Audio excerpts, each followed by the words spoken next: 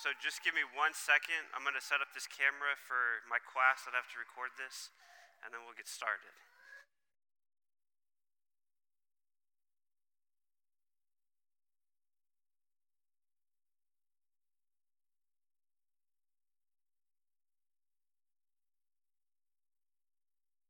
Cool. All right, good morning. How's everyone doing today? We good? Awesome. All right, so this message, this sermon is going to come mostly from our 1 Corinthians passage that we just read. But the question I have for you guys, does anyone like sports movies? Yeah? So I love sports movies. They are one of my favorite types of movies, especially when it's based on a true story. There's something fun, there's something powerful and heartwarming, and even sometimes magical when you're transported into the middle of a story of a group of people who normally they have their differences and they've got challenges or barriers that are keeping them from reaching their full potential. Until someone like a coach or a new leader on the team or something like a defining moment brings the team together and helps them move toward their full potential. And now one of my favorite sports movies is Remember the Titans. Has anyone seen it? So it tells the story of a high school football team in the late 60s, early 70s, shortly after segregation was no longer a thing. And what happens is this. The school board finally decided to fully integrate the all-black school with the all-white school. And now in Alexandria, Virginia, this was a problem because there was a long-standing history of separation. And so there were several people on both sides that didn't want this to happen. They were angry, they were full of hatred. And in this moment, in this school year, the town, two schools, two football teams had to learn to become one. And at the beginning, it was not easy. The players were resistant. They were stubborn. They didn't fully buy into Coach Boone's tactics or philosophy. And so they didn't make progress. They remained two separate teams trying to come together until they went away to camp. And it was at camp where they were away from the distractions of home, and they were kind of by themselves practicing late at night, that Julius, the black leader, and Gary, the white leader, finally decided to bridge the gap. And late one night, they started coming together as a teammates. And from that moment forward, it was no longer two teams, but one team with a common goal. And you could say that the rest is history. They were undefeated, they won the championships, and in many ways they helped unite the town. And now this morning, we're not talking about a football team. That would be kind of cool though. But we're actually talking about a different kind of team, a church. The church in Corinth. And now just to set the scene a little bit, Corinth was a metropolis. It was a wealthy place. It was kind of centered in between northern and southern Greece. It was a trade hub. There was all sorts of things happening here. It was culturally diverse. Think a city like New York. It's very similar to something like that. And Paul, the apostle, he had spent much time in the city, building the church, raising up leaders so that in his absence, it would continue. And that would allow Paul to move on to another area, another region, to start a church there as well, to expand the kingdom. However, while away, Paul receives a letter, a report that says there's a problem. And the major problem in the church was that there were divisions. There were factions. There were different groups of people that were creating disunity. They weren't harmonized. See, what had happened is that there were four groups that had begun following or expressing their loyalty to different people. See, there was one group that was loyal to Paul. He was the founding pastor. He got them going. He is the real leader of this church. But then there were some who were drawn to Apollos because he was an outstanding preacher. And people in ancient Greece were drawn to great orators. And so they expressed their loyalty to Apollos. But then there were some who were loyal to the church in Jerusalem, to Peter, right? Because that's where the church began, and that's where we should be loyal to. And then there were some who just skipped all human leaders and they went straight to Christ. And now, that might sound like the right choice. However, with their loyalty to Christ came this elitist, I'm better than you and everyone else mentality. You see, these four groups, they were not working together. They were creating so many problems. They were pushing the church toward the brink of disaster. And so Paul does what he does best, and he writes a letter. And in his letter, he urges the church. He appeals to the church. He begs the church that there would be no divisions and that they would become united in the same mind and for the same purpose. And now maybe you've got some experience in getting a group of people to think the same way or be on the same page. It sounds pretty simple until you actually try to make it happen. And now maybe your family is a little bit different than ours, but I can't remember the last time that we agreed on a restaurant the first time. See, normally it takes a little bit of persuasion or even sometimes having to flex your parental muscles to get a decision made. We've all been there, right? And so that's exactly when Paul is referring to unity. He's not talking about uniformity. He doesn't want everybody to think the same way and act the same way and be completely the same. Instead, he's talking about the approach that we take toward things. Being of the same mind and of the same judgment or purpose, it's about putting the things of Christ or the God things first. And then as an individual, be willing to not get your way and being okay with that, or suffering loss of not having your own needs met so that Christ may be glorified, so that people may see Christ and that the church may grow, the kingdom may grow. You see, it's in situations where the church approaches life and decisions with this attitude of putting God things first that true unity has the opportunity to flourish. And life, and especially church life, would be so boring if we all thought the exact same way. Right? See, God gave us different experiences. Like, we all have different experiences and different thoughts and perspectives.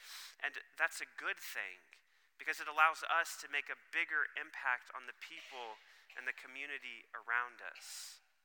You see, and I'm thankful that Mount Olive, for the most part, is a church of no divisions, right? That we are centered around Christ and sharing his message and his gospel and his love to the community around us.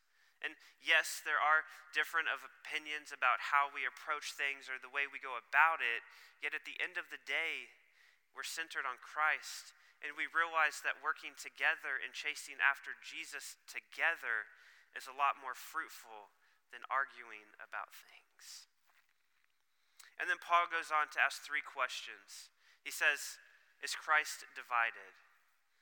Was Paul crucified for you? Or were you baptized in the name of Paul? And I think the answer to each of these questions is the obvious no, right? But what Paul was trying to hit at and get at the heart of the issue of what was happening is that people in the church were placing leaders on too high of a pedestal. They were putting leaders in positions that belonged to Christ alone. You see, what Paul wanted us to realize and what he wanted the church to realize is that it's not about me as an individual or it's not about a leader. It's all about Jesus. You see, no pastor, no leader, no human can save us. And that's exactly what Paul is reminding the church. Faith is about Jesus.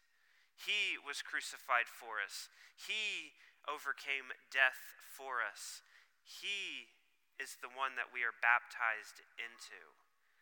And then there's a little section in there where Paul starts talking about how thankful he is that he didn't baptize that many of them. Right? And I don't know if you picked up on that, but that's sarcasm. That's kind of Paul's being funny. And what he's trying to get at is, I am glad that my name isn't attached to all these baptisms and to all of these good things that are happening in Corinth. And it's not because he doesn't think that highly of baptism. No, it's rather what was happening is people were being more concerned about who baptized them than rather being baptized. You see, because it's all about Jesus. But we fall into this trap too sometimes. Sometimes we place more of an emphasis on who gives the message as opposed to the message.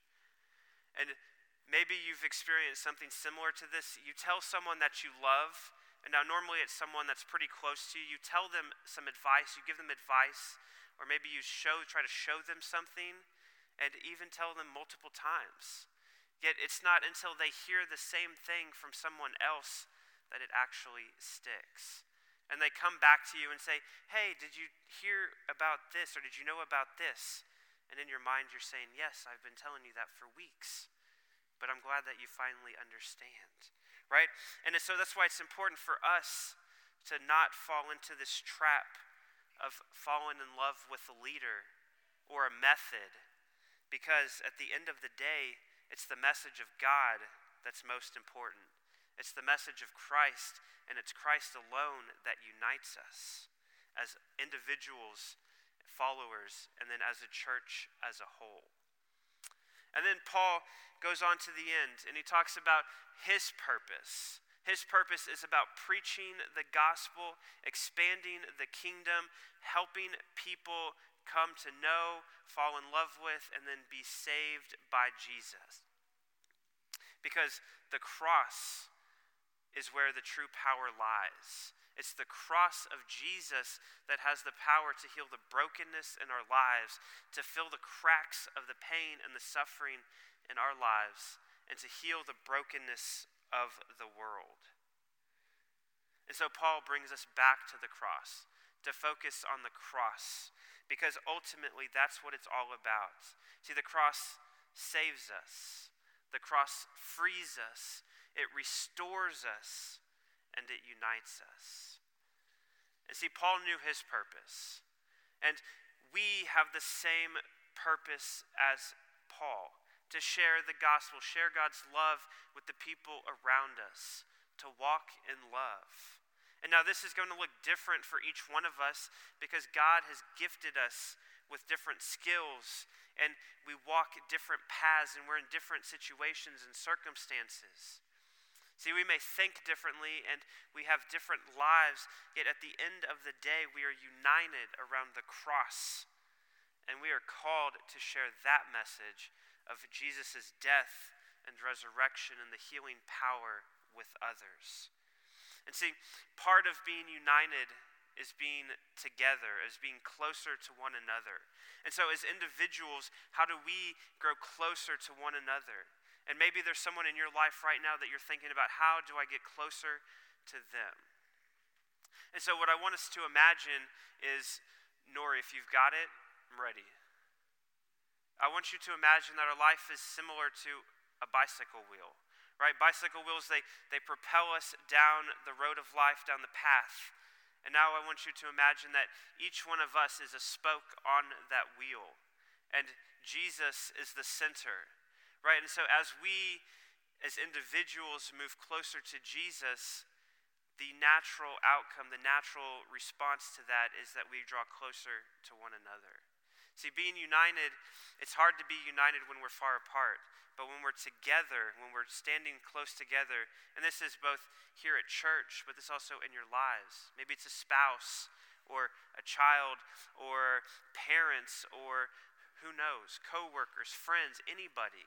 As we draw closer to Christ, and as other people draw closer to Christ in our lives, we get closer to one another.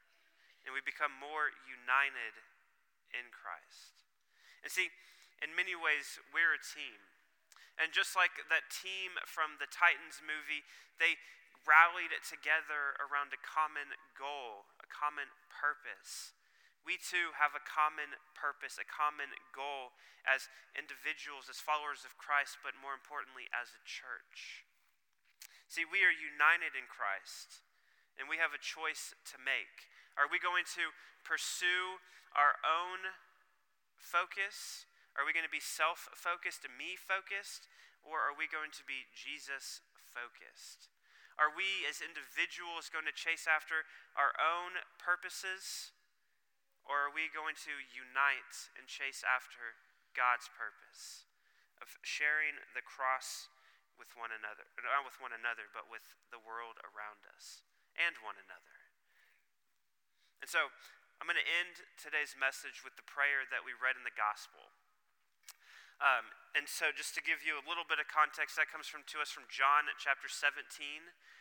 That is right before Jesus is about to be turned over to the Romans, to be crucified for us.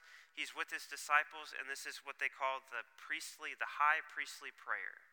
And in it, Jesus is not praying just for his disciples, but he's also praying for us today, his church. And so, I'm going to read this, I'm going to pray this through Jesus. All right. Holy Father, keep them in your name, which you have given me, that they may be one, even as we are one. I do not ask for these only, but also for those who will believe in me through their word, that they may all be one, just as you, Father, are in me and I in you, that they may also be in us, that the world may believe that you have sent me. The glory that you have given me, I have given to them, that they may be one, even as we are one. I in them, and you in me, that they may become perfectly one, so that the world may know that you sent me and loved them even as you loved me. Father, I desire that they also, whom you have given me, may be with me where I am, to see my glory that you have given me, because you loved me before the foundation of the world. See, being united, we have a common goal, right?